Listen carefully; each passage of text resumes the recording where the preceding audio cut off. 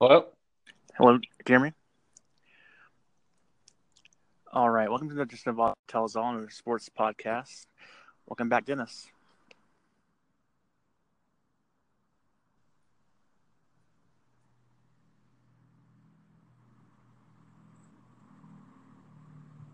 Dennis, can you hear me?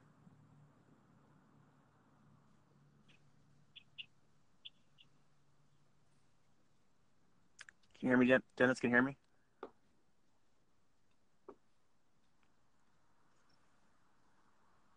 Hello, Dennis. Hello? Dennis, can you hear me now? Yeah, can you hear me? Yeah, I can hear you now. Thank you. No problem. Sorry about the malfunction there, but this is Ozzy Tells All, episode 46. We have Dennis back on from podcast talking about WWE. Welcome back on the podcast, Dennis.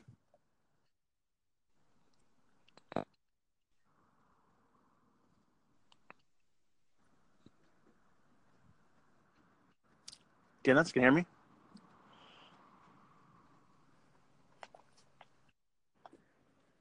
Hello, Dennis, can you hear me? Yeah. Okay. Welcome back on the podcast, Dennis. Now, all right, we're back online now. So, um, what were you? When did you get? When did you first get into WWE? It was 1988. Mm, Um, the it was one of the first like pay-per-views, yeah. and and just some members in my family were ordering WrestleMania 4. So There you go. and that was an all-day thing, so I just I didn't really have any interest in watching it, but I did because it's kind of like the Super Bowl, like everybody was over, there was junk food, and Yeah, absolutely.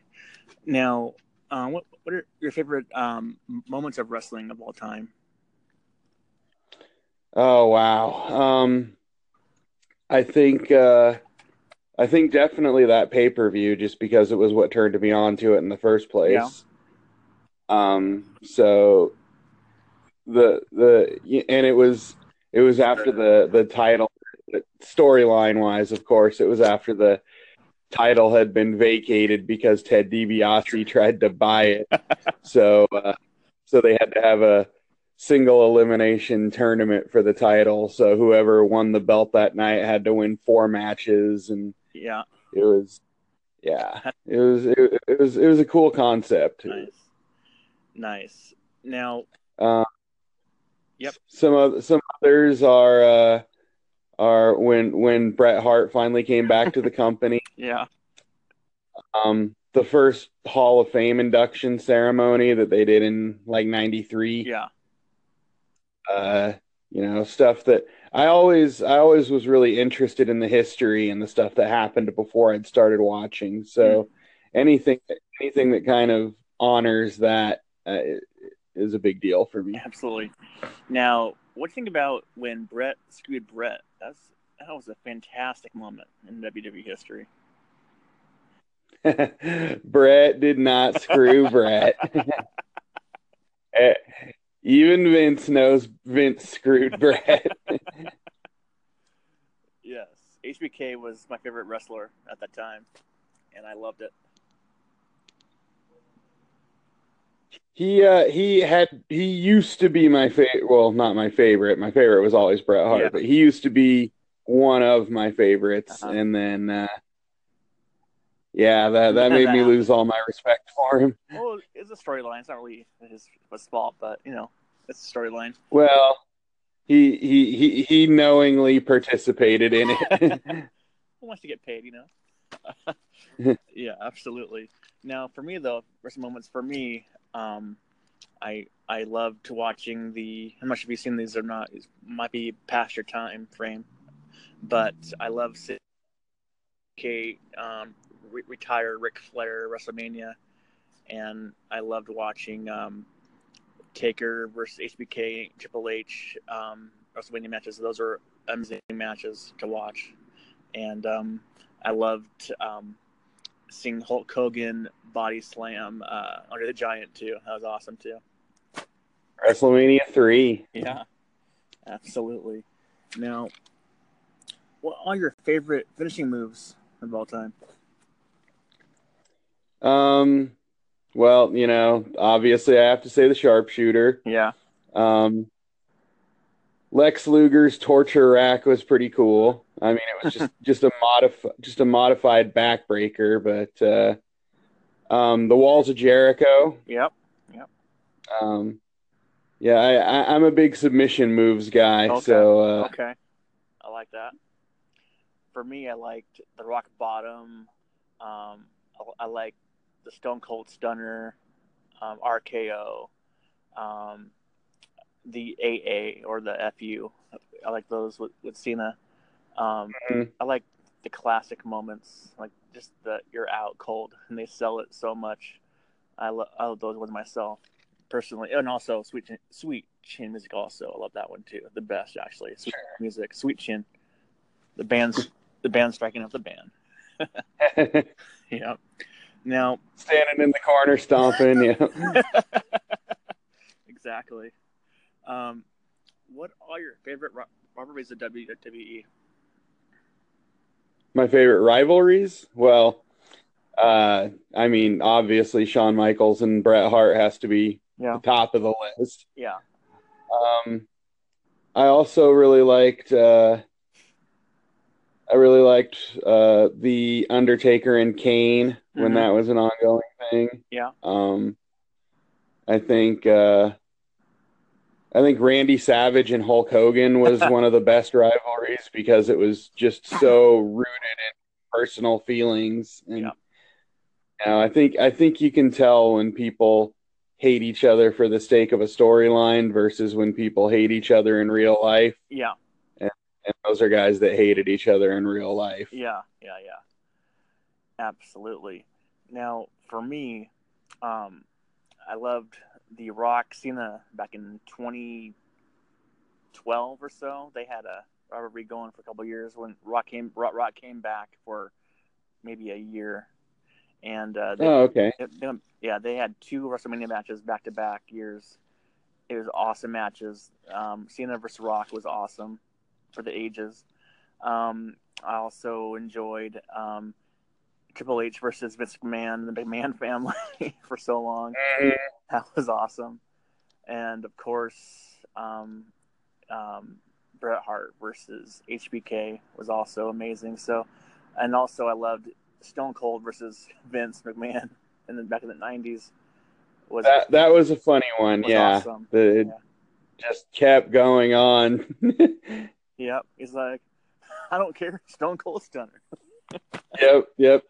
Broken neck and you fired me, and we're still going to find a way to keep the storyline alive. Exactly. What are some of your favorite backstabbing moments as far as people turning on each other? Oh, when the Rockers broke up, that was heartbreaking. Yeah. When they were on the barber shop and looked like they were gonna make up, and then Shawn Michaels threw Marty Jannetty through that window. Yeah. Another good one was WrestleMania 5. Strike Force, who was one of my favorite. I always thought a very underrated tag team. It was Rick Martel and Tito Santana. Okay. And they were wrestling Arn Anderson and Tully Blanchard, who were much bigger in the NWA than they were in the WWF. But we're wrestling them, and Tito Santana accidentally hit Rick Martel, and when he went to go make the tag, Rick Martel just left him there to get beat up for a good 5 minutes. And, it was hard to watch because everybody loved Tito Santana, and he sold it so well, that he was just got his heart broken by his best friend, and now he's getting the crap kicked out of him. Yeah. And neither Arn Anderson or Tully Blanchard, neither one of them would just end the match. They insisted on just beating him up more. It was some good, terrible 80s acting. Oh yeah. And you gotta say when Andre turned on Hogan was a deal. Yeah. Now, you remember WrestleMania? I'm not sure which one it was, but it was Shawn Michaels was facing, I think it was Stone Cold, and Tyson was in the corner of Stone Cold or whatever, and they had a match. That's 14. Yeah, and then Tyson takes off his shirt, and then he backstabs Shawn Michaels and then takes him out. Took off the DX shirt, and he was wearing the Austin 316 shirt. That was a pretty awesome moment. And as you said before, the Rockers was probably number one in my book, I think, as number one backstabbing moment in history. It's going to be one of the best. But Matt Hardy, back in like 2009 or 08, I'm not sure what year it was, when he backstabbed Jeff Hardy and he took him out. But they're together now, though. But back then, he backstabbed him at a pay-per-view event with a steel chair. Ooh. Yeah, it was shocking to say the least. But yeah, brother versus brother there. Now, what are your top 5 superstars of all time? Top 5 what? Superstars of all time. Oh, okay. Bret Hart's going to be an obvious number 1. Yeah. I would say Roddy Piper, Mr. Perfect. There you go.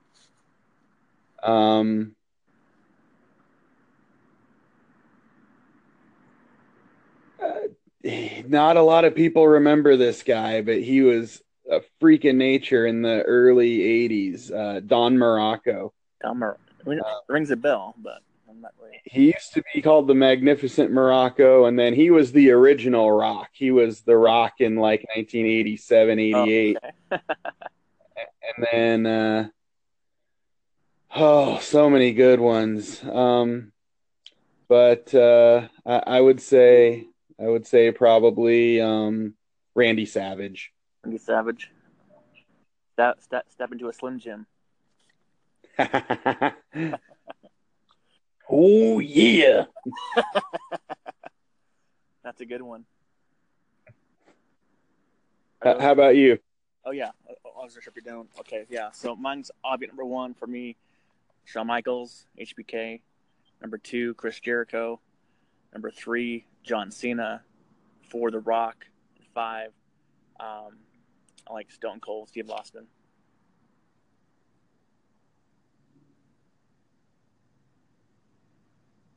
Those are my 5. Cool. Yep. Now, your top 5 divas. If you have a top 5. Yeah, I would say Stephanie McMahon for sure. Oh yeah. Sunny, she didn't contribute much on the wrestling end of things, but I mean, a lot of people credit her as being like the person who made the Divas division. I mean, she wasn't even a wrestler, but she was the start of when they started bringing in all the female valets, and then they became wrestlers. Yeah. Trish Stratus, because she actually brought a lot of credibility to the women's division.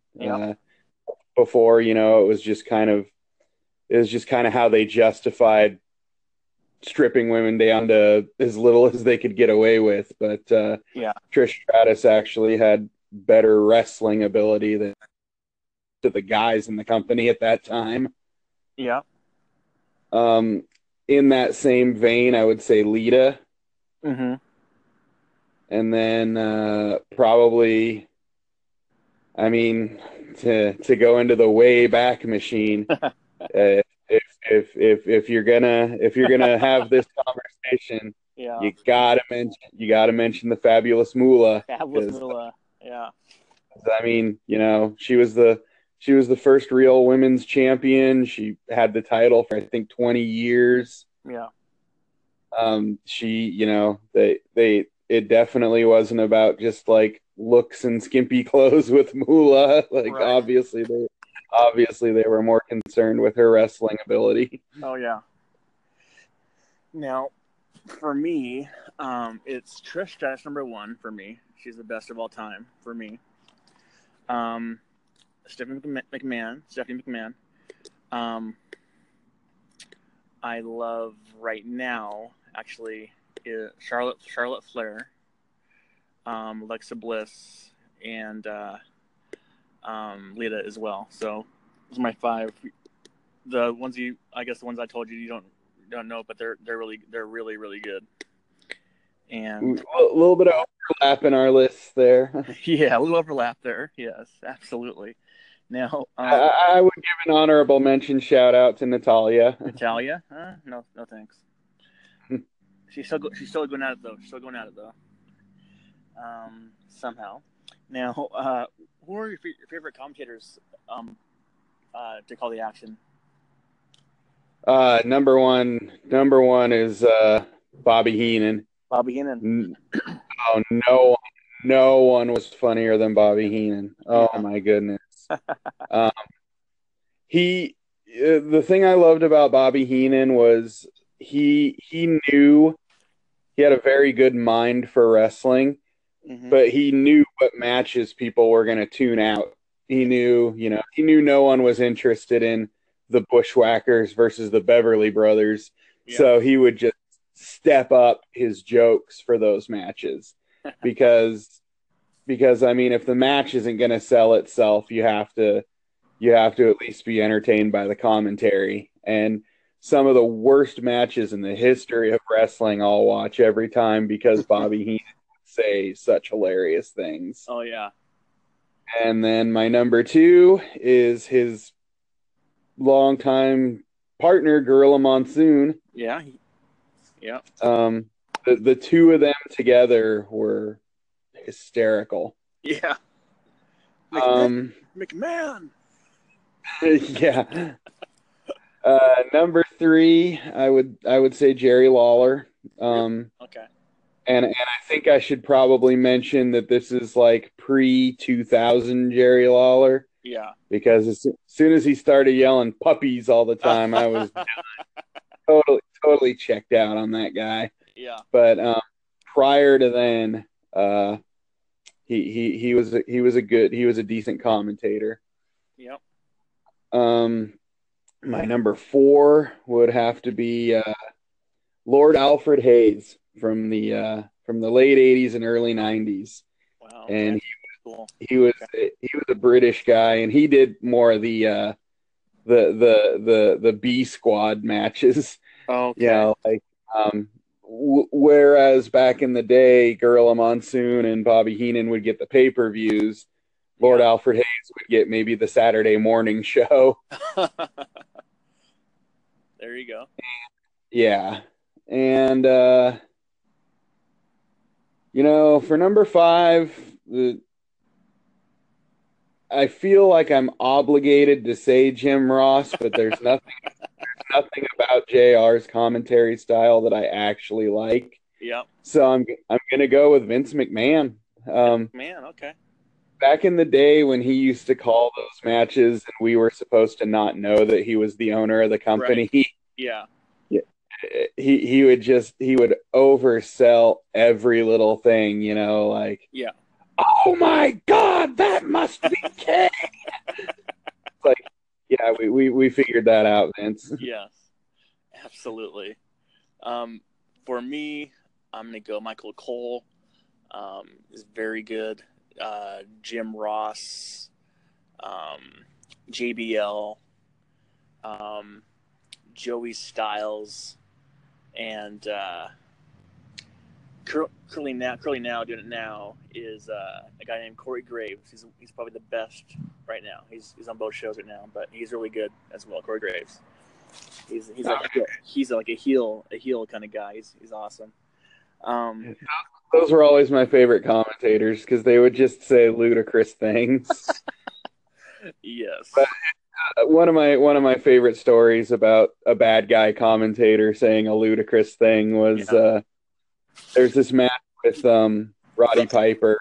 Yeah. And Gorilla Monsoon mentions just in passing that Roddy Piper was a Gold Gloves champion, Uh-huh. and Bob goes, "Oh, that's amateur punk stuff," and Gorilla Monsoon goes, "Amateur punk stuff," and then Heenan goes, "You get paid for it?" And he goes, "Of course not." And he goes, "It's amateur punk stuff." That's right. That's funny. Now, this might be hard to recall, but off your head. But what are your top 5 matches of all time? Ooh, you know, this conversation begins and ends with Randy Savage versus Ricky the Dragon Steamboat at WrestleMania. Yeah. Anytime you see a list of greatest matches, seems like even if it's people that haven't been watching for long, that's always the measuring stick for a good match. Yeah. I would say Bret Hart versus Stone Cold in the submissions only match at WrestleMania 12. Mm-hmm. Not just because it was a good match, but because it was just really good storytelling. The way that they had, without any dialogue at all, they had Bret Hart turn into a bad guy and Steve Austin turn into a good guy in the same match. Yeah. And it just relied completely on Bret Hart continuing to beat the crap out of him after he bled all over the ring. Yeah. And it got to the point where even the fans were like, this is too much. Stop.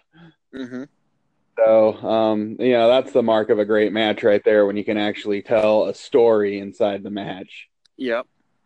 I would say Chris Benoit versus Shawn Michaels versus Triple H. Yeah. Triple threat at WrestleMania 20. Mm-hmm.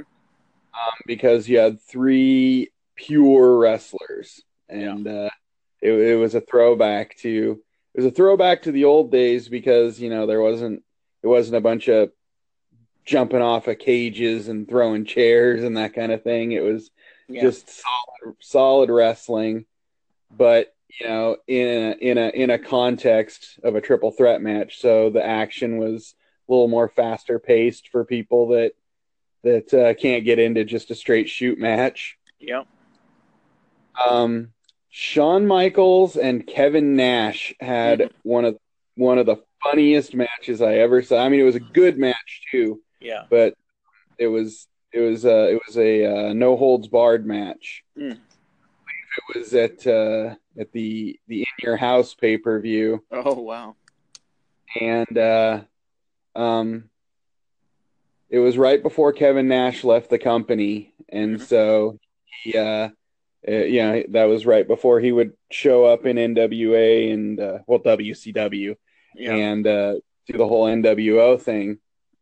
But he knew it was going to be his last match with the company on a pay-per-view, so he went all out and jackknifed Shawn Michaels through a table, and then went and got Mad Dog Vachon's prosthetic leg and beat Shawn Michaels. It was in poor taste, but it was entertaining. Yeah. That's great. And then I would say, it's a long one, but I would say the 1992 Royal Rumble, the Rumble match itself. Yeah. Just because it was the first time the Royal Rumble really meant anything, because the title had been vacated, and so whoever won the Royal Rumble was going to be the world champion. Mm-hmm.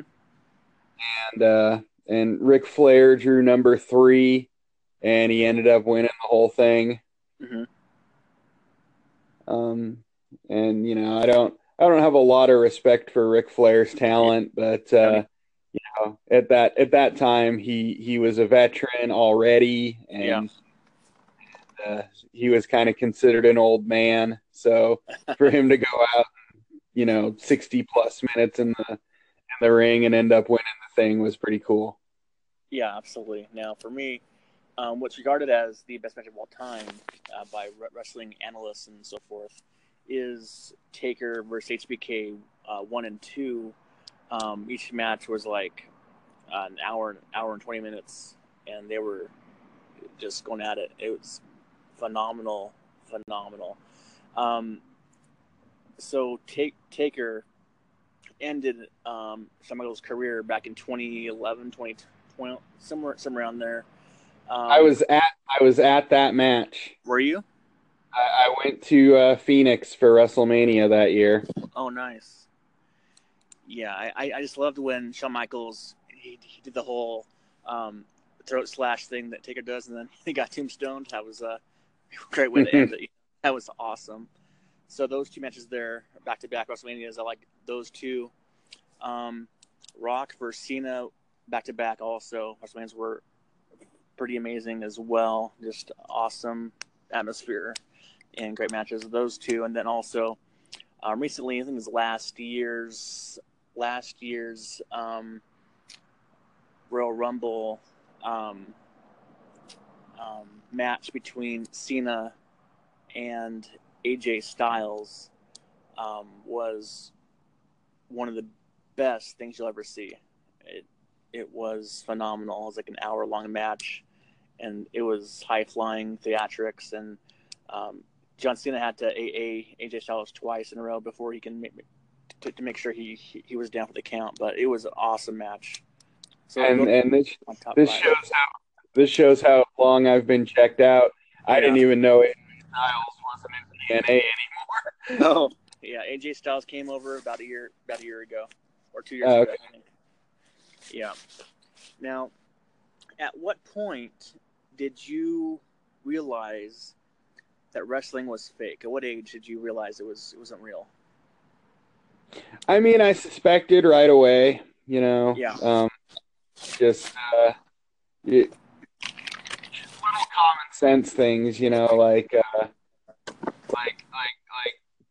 Kerry Von Erich's finishing move was a punch. And it's like, you spent 20 minutes punching this guy and the match stayed, kept going. What all of a sudden is so special about the punch that you posed for before you threw it? Yeah. So I suspected all along, but when it was confirmed for me was I went to a house show at the Coliseum. Oh, okay. The old Spokane Coliseum back in '89. Yeah.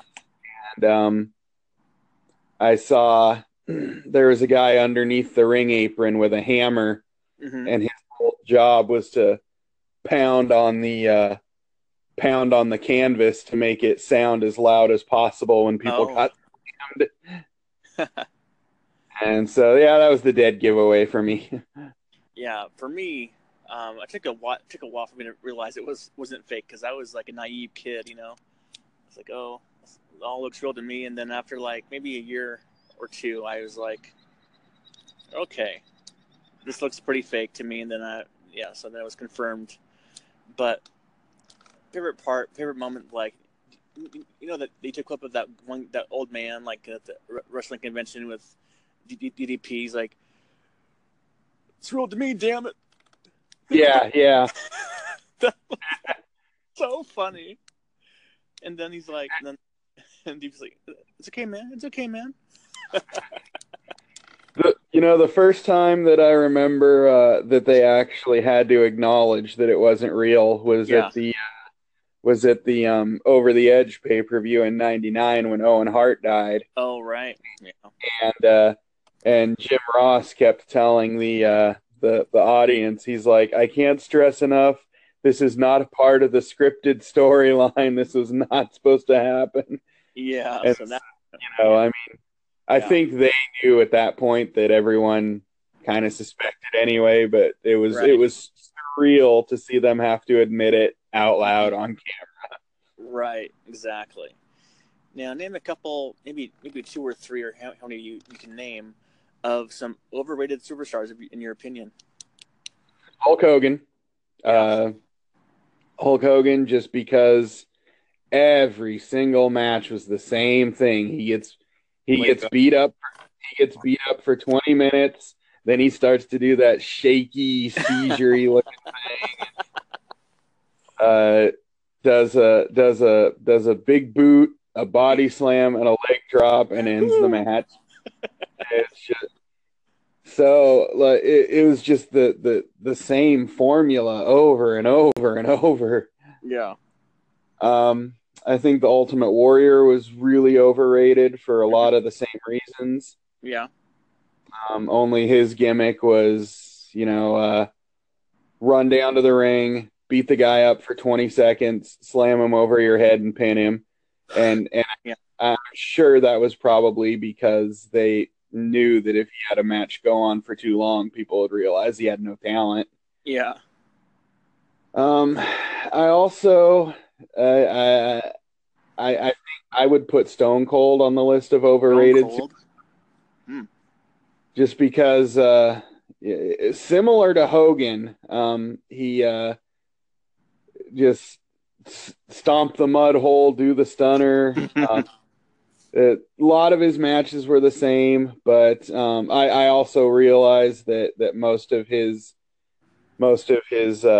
appeal was his what he would say on the mic versus what he would do in the ring. Yeah. But if we're just talking physical wrestling talent, I would put him on there. I mean, even he's a good guy too. I mean, from all indications, he's very respectful. He knows what his limitations are. And I remember an interview with him where he said that he found out that he was going to be having that submission match only with Bret Hart.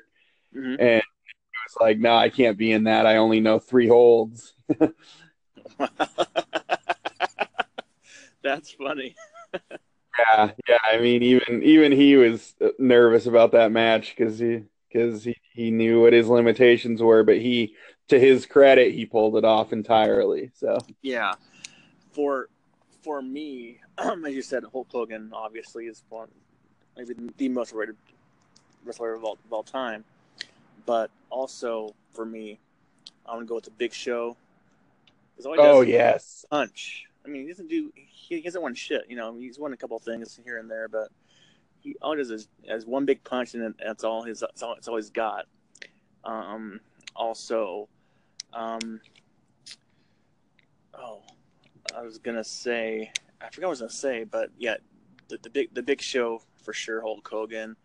I'm not sure what else I want to say, but that's Big Show. I think is maybe one of the biggest overrated stars of all time.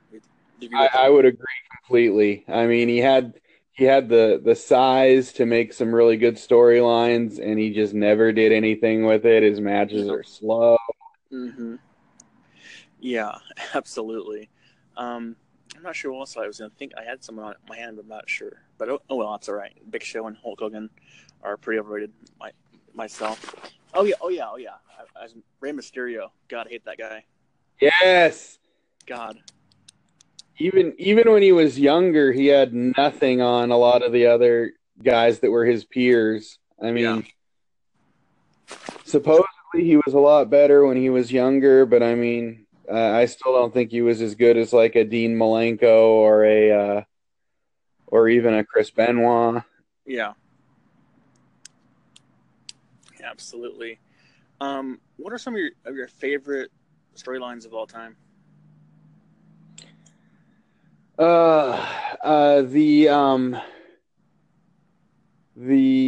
storyline involving it was a terrible storyline with terrible wrestlers, and the matches were all awful. Yeah. But there's a storyline with the Big Boss Man and the Big Show. And I mean, the whole thing was based on just months and months of the Big Boss Man tormenting the Big Show because his dad died. it was in such poor taste, but just the fact that they went there, and it to that extent, it kind of elevated what was acceptable to do in a storyline. Yeah. And so anything that can inject something real into it that sells it a little better is interesting to me. Yeah. I thought one of the greatest storylines I ever saw was when they decided to turn Bret Hart heel. Yeah. And And so he didn't just become a bad guy. Like they turned it into this anti-America, pro-Canada storyline. Right. And I think that a lot of people didn't really know how many really great wrestlers came out of Canada until that storyline happened. Yeah. Because they all started coming out of the woodwork, and you got these really technically skilled guys like Jericho and Benoit and Hart and Lance Storm and all these guys were kind of just born from that storyline. Even over in WCW, they had to start acknowledging their Canadian, because I mean, most of those guys that I just mentioned were still over there at that point. Yeah. But because people were talking about Canadian wrestlers, it really helped kind of bring wrestling back to being more about matches than it did about storylines. Yeah. And so, ironically, that's one of my favorite storylines. There you go. It's just a fascinating dynamic to watch, too, because he was a bad guy everywhere in the world, but when he went back to Canada, they were cheering him louder than I ever heard him pop for even Hogan in his prime. Yeah. And I really did like the Stone Cold Vince McMahon storyline. Yeah. Absolutely. That was a classic. Every night you'll come out and find Stone Cold coming out to Stone Cold Vince McMahon. Damn the consequences. Yeah. And one other one that I liked was the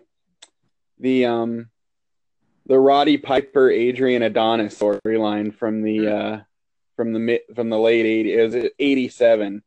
Okay, 86. That's before I got into it. What's it on about?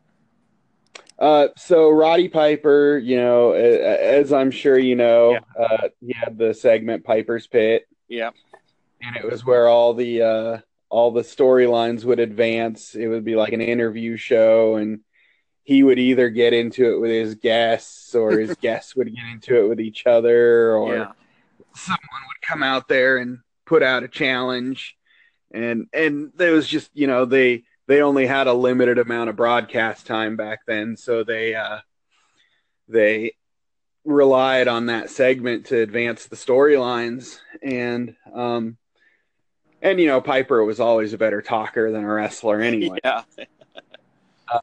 So Roddy Piper kind of got sidelined, and while he was out, his taken over by Adrian Adonis, who was this, totally out of shape, but like insisted that he was, and that was the gimmick, he was really out of shape, but insisted that he was like God's gift to women. Mm-hmm. And he was this big, fat, bleached blonde dude, and he had been around for a while too, so he was kind of considered a veteran. And his gimmick, he would wear a lot of makeup, and he would dress in drag, and this was a time in America, and especially wrestling fans were mortified by that. Yeah. But he took over Piper's Pit and turned it into the flower shop. The flower shop.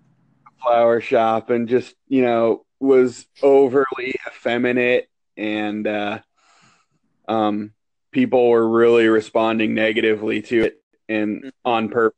They would make it as offensive to wrestling fans as they possibly could. Yeah. And so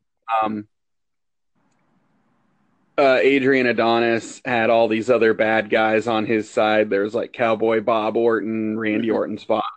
Yeah. And King Kong Bundy, all these big bad guys from back then. And Roddy Piper finally came back and took back his show.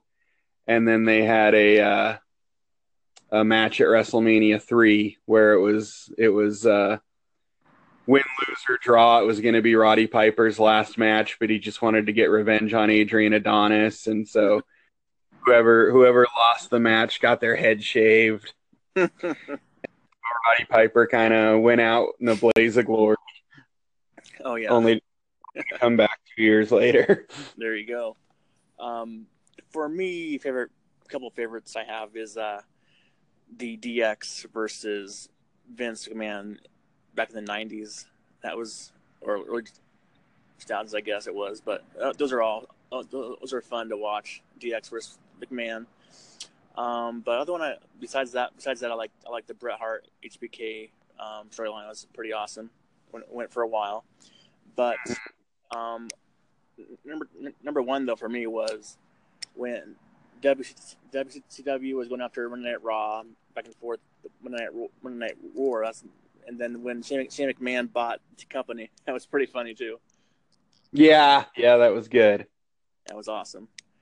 Now, do you prefer heels or faces? Yeah, the bad guys. The bad guys, yeah. I always, even when I very first started wrestling or watching wrestling, all the bad guys were the characters I liked. You know, I liked the Honky Tonk Man. I liked Mr. Perfect. Yeah. You know, and I think a lot of that is just because the bad guys were usually the underdogs by the time the matches happened. Yeah. And I think part of it too was just because the bad guys were all like varying degrees of bad. So there was a little more complexity to their characters. I mean, the good guy was just good. They always did the right thing. They never cheated. They came out to help people. Whereas a bad guy was so, a guy like Jake the Snake Roberts was so unpredictable. Yeah, absolutely. Now, myself, I prefer heels over faces, but I do like some faces like John Cena. He's one of the best. He's probably the best of all time ever to wrestle. Is Cena? He's 60-time champion. But I do love the bad guy. Orton. When Orton's a bad guy, he is probably the best bad guy out there right now. If he was a bad guy. The whole legend killer thing. Yeah, but he is good right now though. But when he's a bad guy, he's one of the best of all time. He's so cocky and arrogant. When Triple H was a bad guy, that guy was fucking ruthless. Oh, especially in the Attitude Era when he was bad. Yeah. Oh yeah. The sledgehammer coming out. Sledgehammer, the going after Vince and yeah. Now were you there at the arena? I'm not sure. It was about 2010 or 11, not sure, but around that time frame where it was Monday Night Raw at the arena, where Orton RKO'd Stephanie McMahon. And I was not there for that. Oh, you weren't there? Yeah, I was there like front row basically, and where Triple H was tied up, arrested to the ring post, and Orton kissed Stephanie on the lips. That was a awesome moment. Yeah, I watched it on TV the next day on TV, and the face that you see on Triple H's face was priceless. He was not happy at all. Again, it's you get the best performances out of people when you involve real life in it. Yeah, absolutely. Now Orton and H are like good friends, but they had played up a little bit, I guess, on camera. But sure, yeah. Now on the same accord, who are your top 5 heels of all time for you? Roddy Piper, Mr. Perfect. Mr. Perfect, he was just such a frustrating bad guy for people because he was so arrogant, and then he would just keep backing it up, and yeah, he had like a 2-year undefeated streak. I would say I would say Triple H at his worst, so Yeah. probably, like 97 to 99 Yeah. was just the best time for him. Yeah. And even his original character when he was Hunter Hearst Helmsley and Yeah. he would come in, like the long the waistcoat and the dressed like he was out of the Victorian era. Yeah. Um, people just hated that. People Yeah. people just viscerally react to someone who's like a snob or Yeah. really snooty like that. Hmm. I think he doesn't get a lot of the credit that he deserves, but I think Goldust was a great heel. Gold dust. Oh, brother. Um, Explain that one. just just because for a lot of the same reasons people would just viscerally react, but it was more like I feel like he drew on people's homophobia, you Yeah. know. Um, and I mean, if the guy that if you know anything about the guy that portrays him, Dustin Rhodes, Yeah.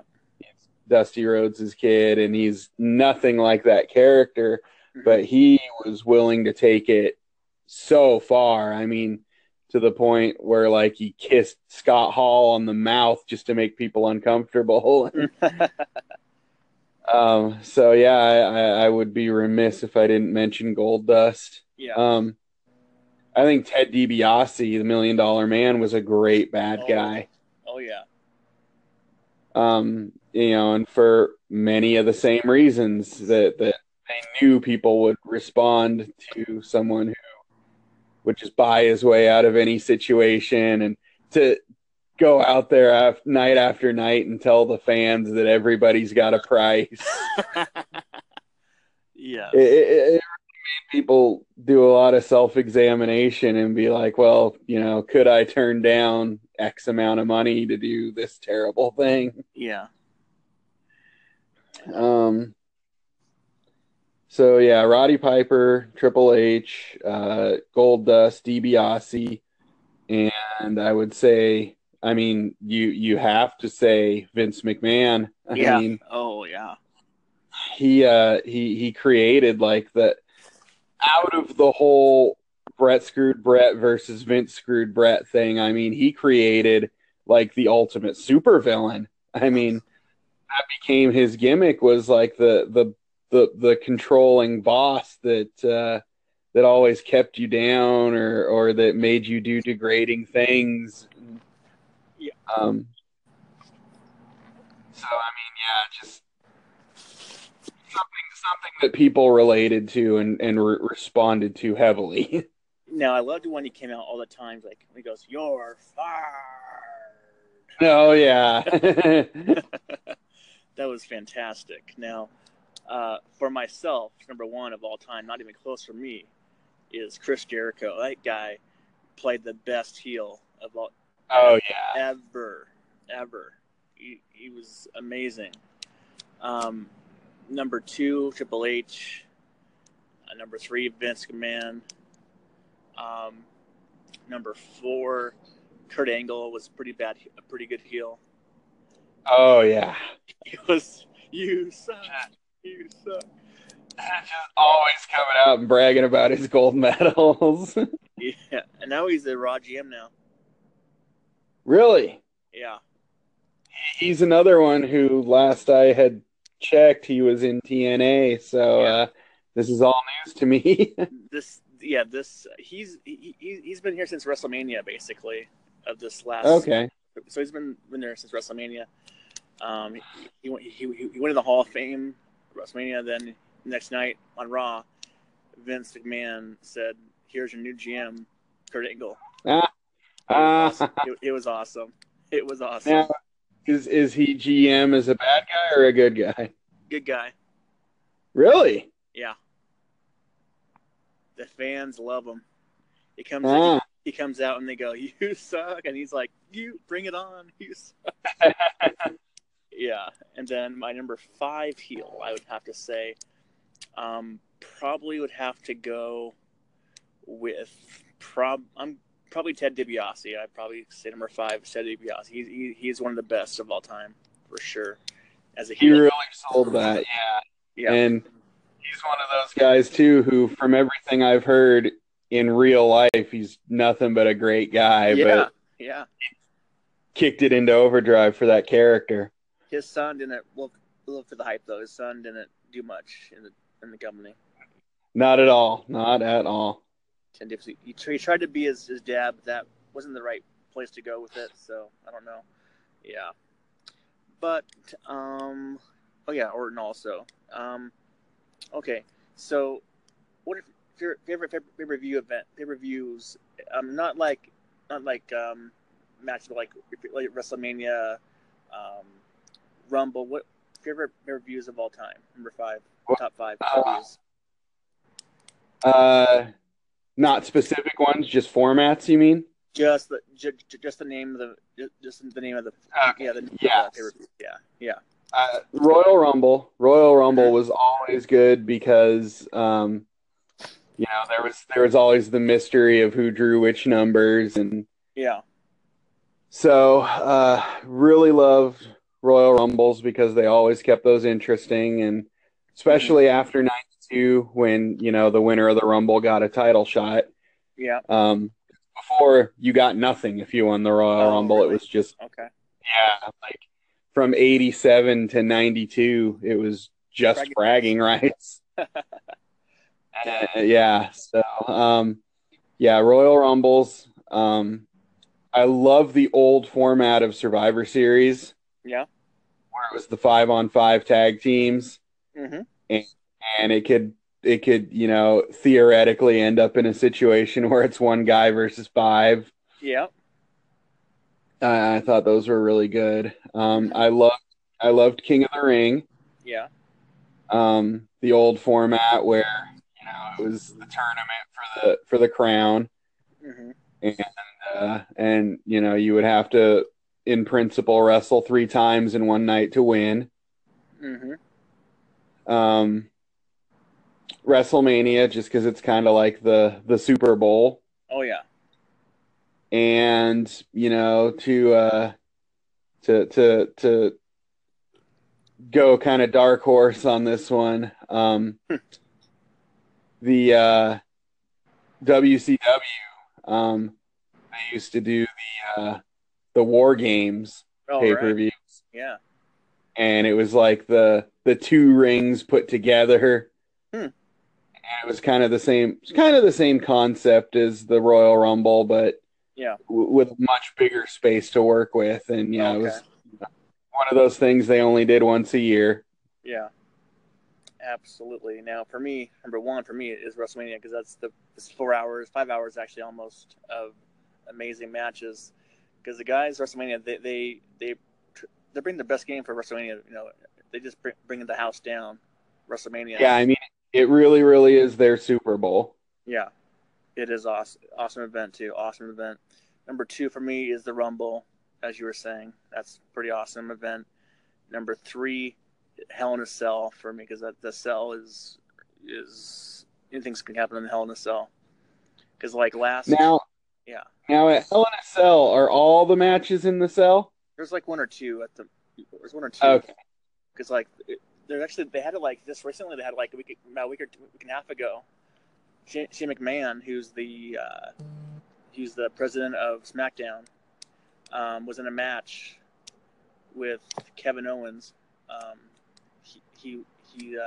Kevin Owens, and so Shane McMahon goes on top of the cage on the very top, jumps down, and lands 50 feet or 40 feet down on a table because the guy got pushed away off the table. But Shane is a badass motherfucker. Because like last WrestleMania, last year WrestleMania, he did the same thing. He's awesome. He cracked some ribs though. But I remember when he jumped off the top of the Titantron in a match against Big Show, and that was the furthest I'd ever seen anybody fall in my life. Yeah, well, that was the one that we did last Sunday or whatever, 2 weeks ago. It was higher than that. Yeah, but yeah. So I got Hell in a Cell. I like TLC because it's like table ladders and chair matches. Because you get all the good stuff to come out, and Mm-hmm. then I also number 5, probably would say Night of Champions because that's every title is on the line pretty much. Okay. Yeah, it's coming up pretty soon too. But now, how awesome in your opinion is WrestleMania? On your for your opinion there? It's yeah. I mean, it really is.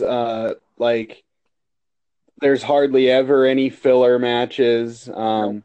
Yep. You know, you're always gonna see titles change hands, which is a big deal for me. Yeah.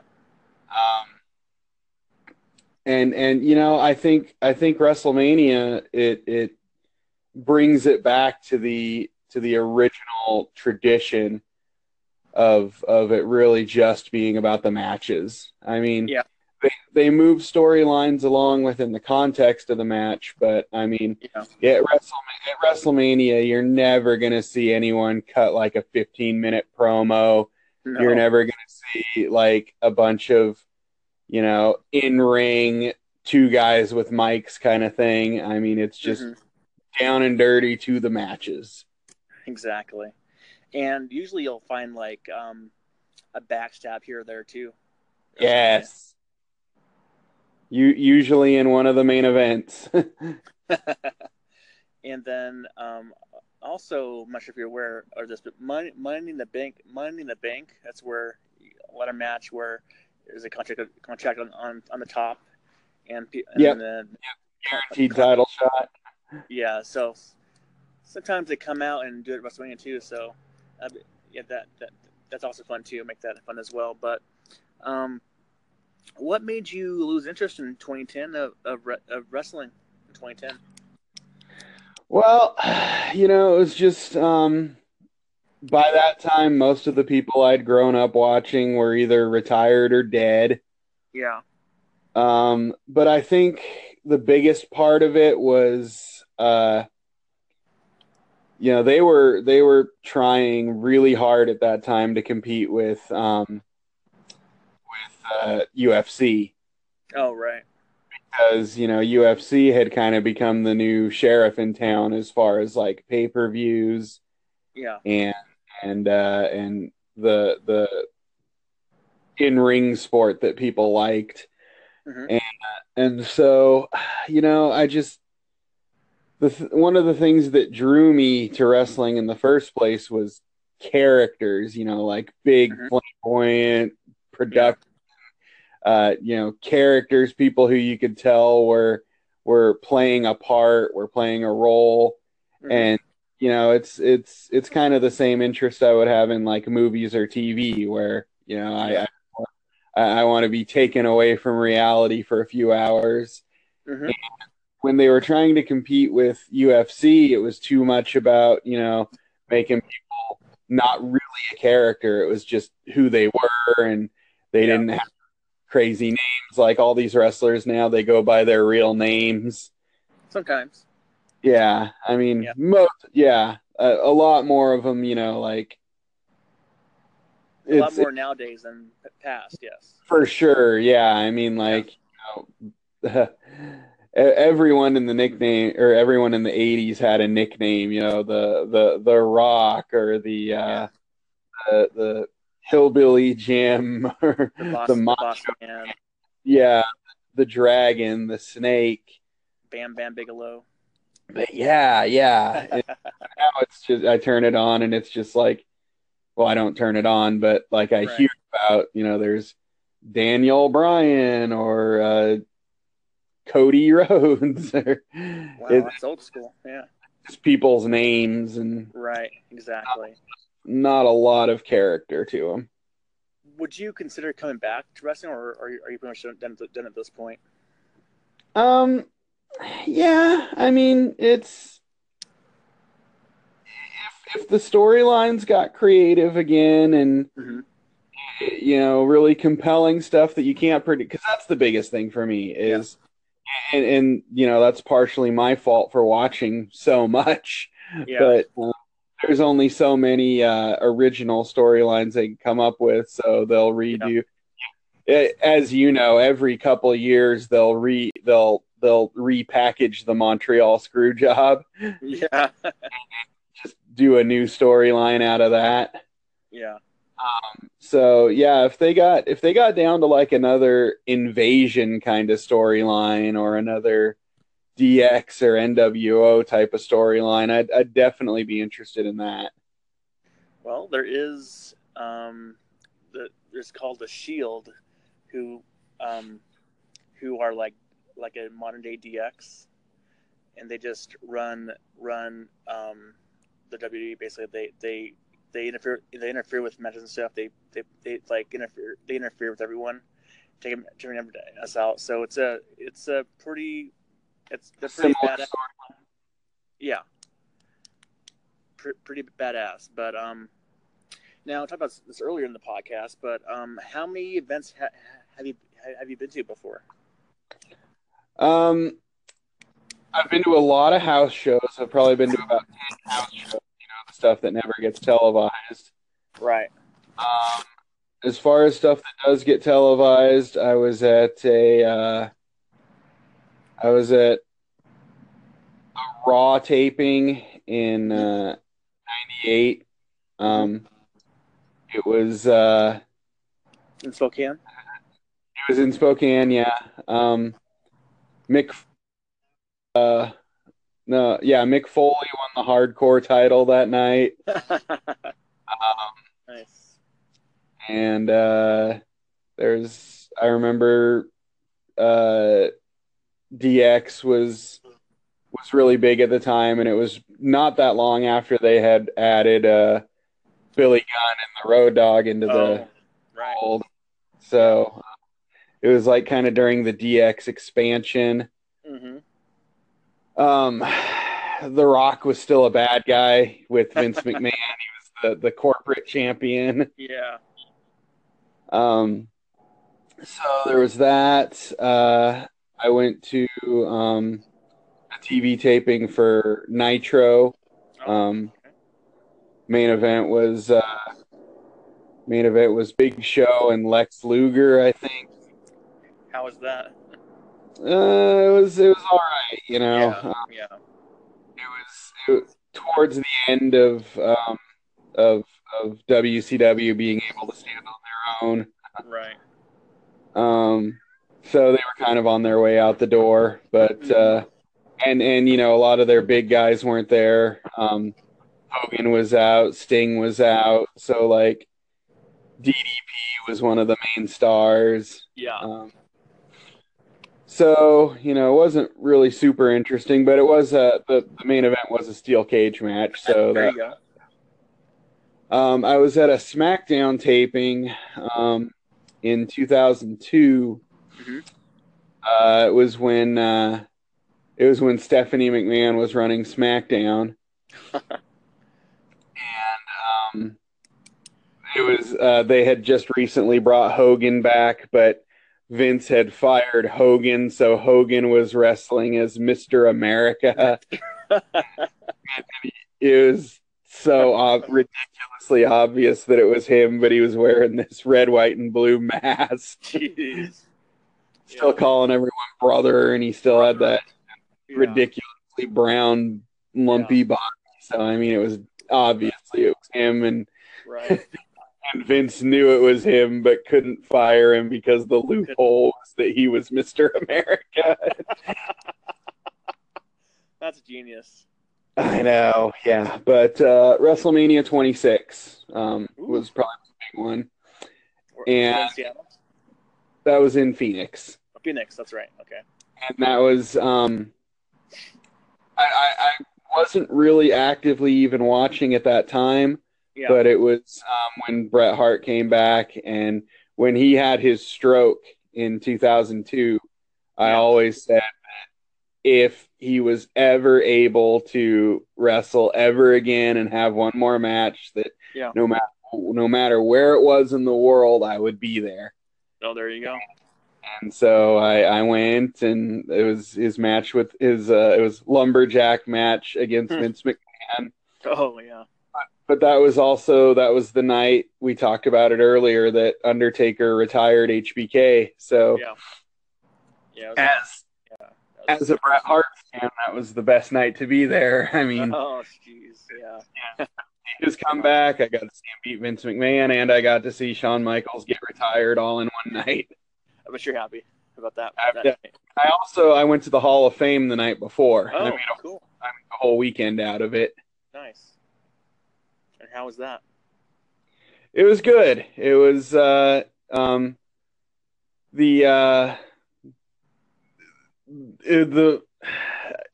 I'm glad I went, but it was really sad because this doesn't always come through on screen, but at the Hall of Fame, you really see how time has affected a lot of these people. Right. So they were inducting Mad Dog Vachon into the Hall of Fame, and he was very clearly like in the final stages of dementia that night. Mm-hmm. Okay. I mean, like, his speech didn't make any sense, and like Pat Patterson was trying to help him through it. Yeah. But other than that, it's mostly just a really fun night because it's like a reunion for those people.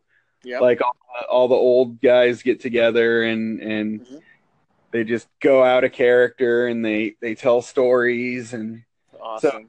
So it was fun. That's cool. Now build your ultimate wrestler. If you could like have one guy, like with one person from scratch, like how would he be built? I didn't really, I was never into the super heavyweights or like the people with the huge jacked up steroid physiques. Brock Lesnar. Yeah, looking at you, Brock. Can't pass a drug test to save your life. Yeah. So there was something really cool about people of like it's funny to say an average size because they're still like 6'1" and 230 pounds, but right. People of an average size, like a Jericho or like well, no, even he's a little more ripped, I think, than But there was always something I liked about just like a 6 foot, 230 pound wrestler that just knew a lot of moves and had some agility. Like, I was always more impressed by holds and agility than I was by power moves. Okay. So, my ultimate wrestler would be somebody like that, who just a man of 1,000 holds type thing, reversal, turn being in a figure four into having the other person in a Boston Crab or something like that. Yeah.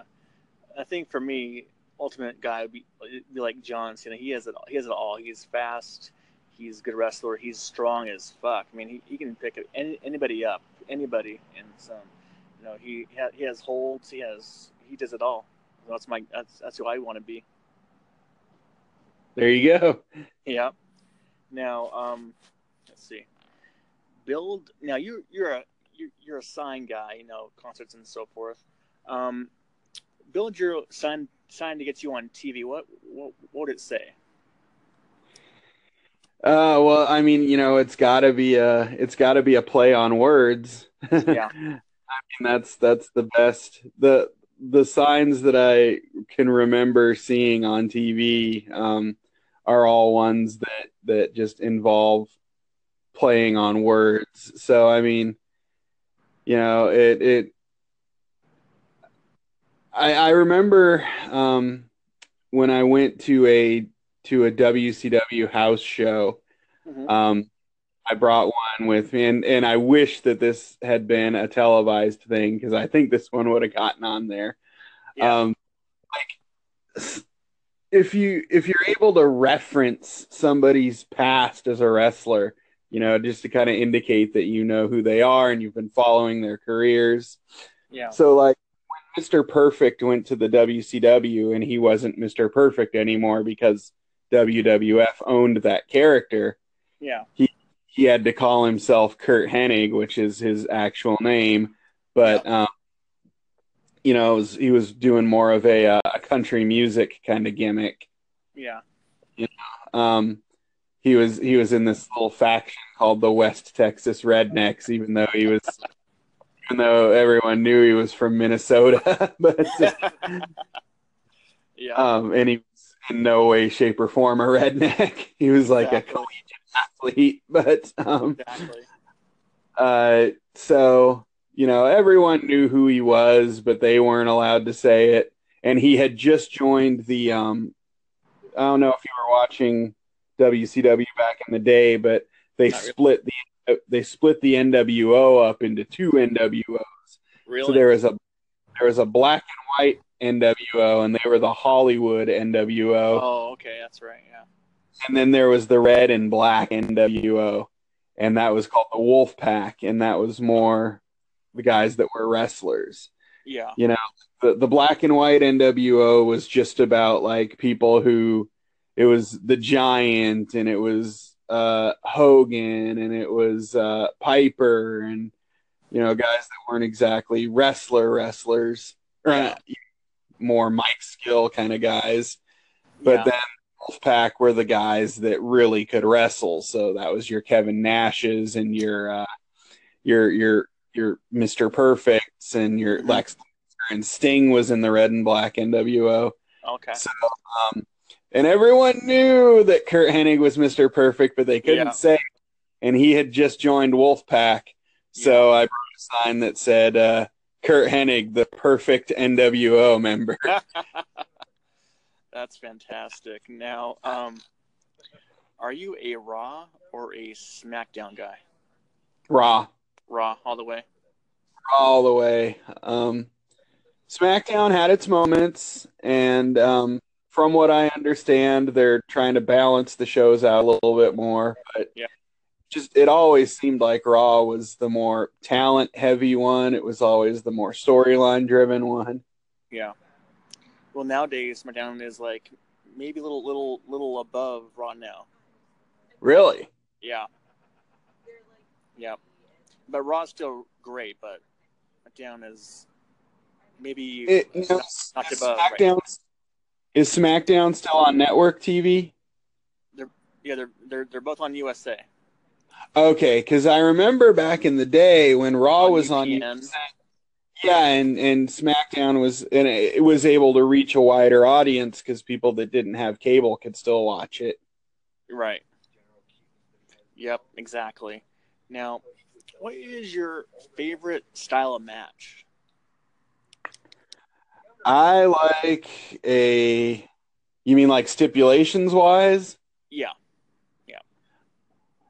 I like, and not a lot of people are interested in these because they can get boring. Yeah. But I like Iron Man matches. Iron Man, yeah. Those are great. I like, set 60 minutes, and whoever has the most falls in that 60 minutes wins. I like that one, but for me, though, it's Last Man Standing match. I like that one. Last Man Standing. That's the one where we get a 10 count. If you're 10, you're done. But it can go on forever, potentially. Yeah, that's a good format. And I remember back in the day, those used to be called Texas Death Matches. But yeah, same principle. You beat the other guy until they couldn't get up for 10 seconds. Exactly. There you go. Now, what are your thoughts on Monday Night War on the Monday Night War between Raw and it was the WCW and WWE. No, that's a tough one just because I always felt like I was team WWE, WWF, Yeah. I always looked down on WCW as being like where good wrestlers went to retire. Yeah. I mean, WCW was never about developing their own talent. They were always just about stealing the biggest names they could from WWE. Yeah. But I have to admit, as far as the Monday Night Wars went, WCW had it all over WWF. Yeah. I mean, just as far as the creativity of it goes, I mean, both shows, because they knew they were competing against each other, they had to step up their writing and their storylines and their talent. So, I mean, it brought out the best in both companies, I think, from that aspect. But, I mean, just as far as doing shocking things, WCW was doing it left, right, and sideways. Yeah. And there was the whole NWO thing, and then there was coming up with life. Yes, going live versus taping. I said for life. For life. Oh, NWO for life. Yeah. NWO for life. Yeah. Yeah. Yeah, and then, I mean, that was a big deal, too, that, they wouldn't film until that day, whereas Raw filmed a couple days out. So, I mean, if you really wanted to, you could just read on the internet what happened on Raw and then just watch Nitro. Exactly. And it was just, always the big reveals. I remember the first episode of Nitro, in fact, was it was the day after SummerSlam in 90. I want to say 95 or 96. Yeah. It would have been 95. But Lex Luger had been on SummerSlam the night before. He'd been a big part of SummerSlam. But because of the way Nitro operated, they were able to, the night after SummerSlam, get him to come over to WCW. So not even 24 hours later, Lex Luger's on their show. Yeah. That's funny. Yeah. Now, what are your favorite weapons in a street fight?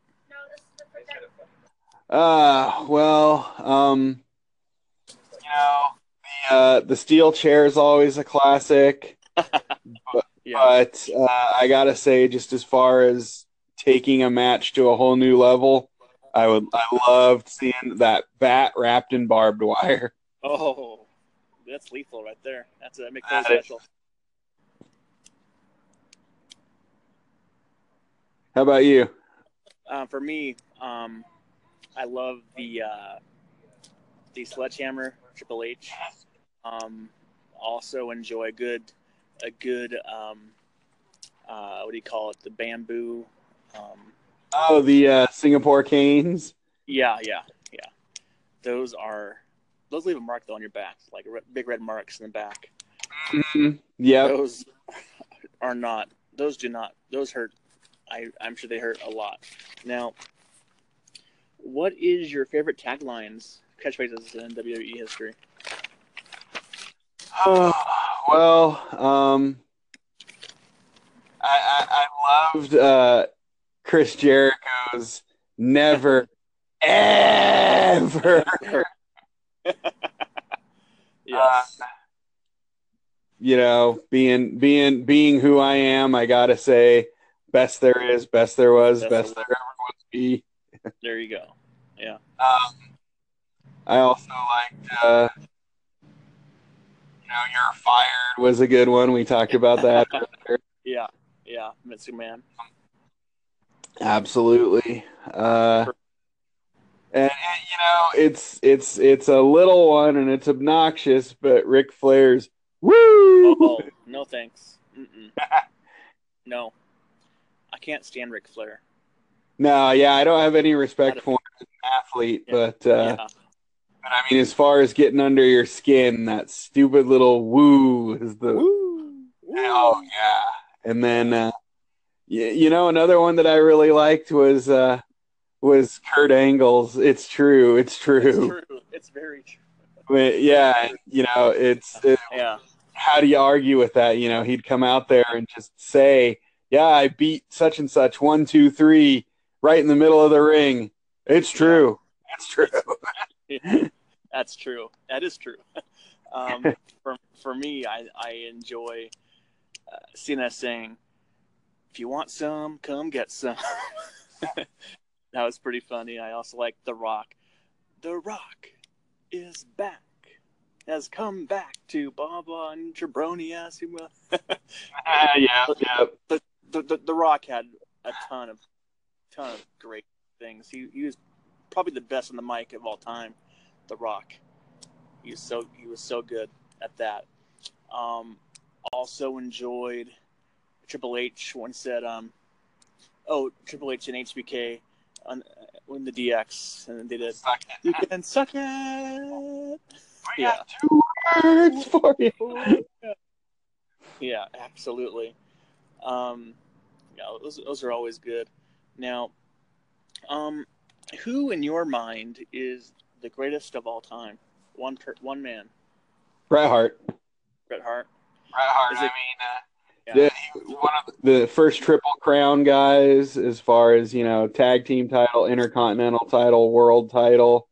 Yeah. King of the Ring. You could have submission matches. He could have no holds barred matches. He could have Iron Man matches. And just like a real workhorse. People who came into the company and just immediately got a push. Yeah. Again, I'm looking at you, Brock Lesnar. Like Brock Lesnar has gotten so much that he has not earned. But Bret Hart, was totally a homegrown talent. It was great to watch him evolve. From being like first match of the night guy to being the world champion. Yeah. For me, it's simple. For me, it's John Cena. He's a 16-time champion. He'll surpass Ric Flair soon to be the greatest of all time. I would assume so. John Cena has done it. He's done it for about maybe 16 years now. He's been in the business, and he's the best. He's the face of WWE, so you can't argue against that one. Yeah. I never really cared much for John Cena, but I do respect the fact. Yeah. I do respect the fact that he very similar to a Bret Hart. Like he started out as an undercard guy, and he had to put up with that like wannabe rapper gimmick for so long. He really did pay his. He had been on the roster for probably 6-7 years before they put the belt on him. Yeah. I respect him for not marrying the boss's daughter and making himself champion. Shots fired. Triple H. All right. Now, a couple of lessons I have before we let you go. Do you love Vince, or do you hate Vince? Oh, if you would have asked me this question 5 years ago, I would have had to say I hated him. Yeah. But I do love him. He's the one that made wrestling what it is. Before his vision, it was just like, on channel 88 at midnight on a Saturday. Yeah. It was just a couple old guys rolling around in tights for 20 minutes, and right. He brought the showmanship into it. He brought the storytelling element into it. Mm-hmm. He was. I'll never disagree with the fact that he was a crooked businessman and he did it in an immoral way. Right. Like he would tell all the other territory owners that he was going to compete fairly, and then he'd just go on TV, bury them, and steal their talent. And so he's not an ethical guy, but he's a visionary and he's a businessman and a billionaire. But also, he is, and also though, even as ruthless and as two-faced as he can be, he really does value loyalty, and he's got some good just general core values and principles. Yeah. If he screws somebody over in the business and he comes to realize it, he Yeah. does he makes things right. Yeah. He's reached out to so many guys that he's burned. He's reached out to so many people that have burned him. You Yeah. know, a good example is superstar Billy Graham. He Oh, was yeah. one of his biggest talents in the 70s and 80s. And then after he took too many steroids and his hips gave out, you know, Vince paid for him to get his hips replaced just to Yeah. have Billy Graham turn around and then go on TV and accuse him of all kinds of ridiculous things and try to bury his company. And then he brought him back with open arms. And then he left again and did nothing but put the bad mouth on him and brought him back. I mean, he'll give people a second, third, fourth chance. Absolutely. Like I said, any bridge he does burn, he does try to repair. So now, what's that? Rey Mysterio had like 5 drug tests. He failed, and after that, it's like he's done. He's no longer welcome back. I was like, good riddance. Yeah. Good riddance. You I mean, especially when you're trying to, you know, steer your company away from that kind of thing. Because there have been so many wrestlers that died young from substance abuse. Yep. Yeah. You can't have a Rey Mysterio in there just bringing the whole thing down. He's a little skinny Mexican, you know. Well, and even same with like Scott Hall. You know, Scott Hall had a drinking problem his whole life, and Vince McMahon tried to help him get clean, but there's only so much you can do. And I really respect that their wellness policy extends to people who don't even work for them anymore. Oh, really? You know, they'll pay for anybody who's ever wrestled for them to go to rehab if they need that's it. Great.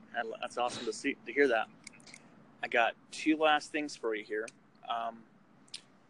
Now, what are your thoughts on Vince McMahon and Dick Ebersol of NBC, trying to put together a good product of the XFL that it failed after about 2 years, I think it was? That was one of those things that was a good idea on paper, but in practice, it just didn't work. And I think part of that was that Vince McMahon tried to influence it too much with the wrestling side of things. Yeah.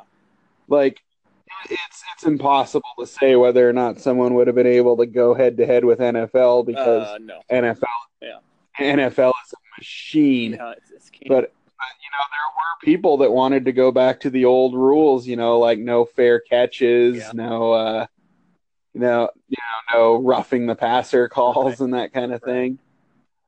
So I mean, that could have appealed to a big audience, but don't make Jesse Ventura and Jerry Lawler and Jim Ross your announcers. You know, don't have a guy called does anyone real? I mean, I'm sure some people do, but who really knows what He Hates Me's real name was? It was Rob Smart, I think, wasn't it?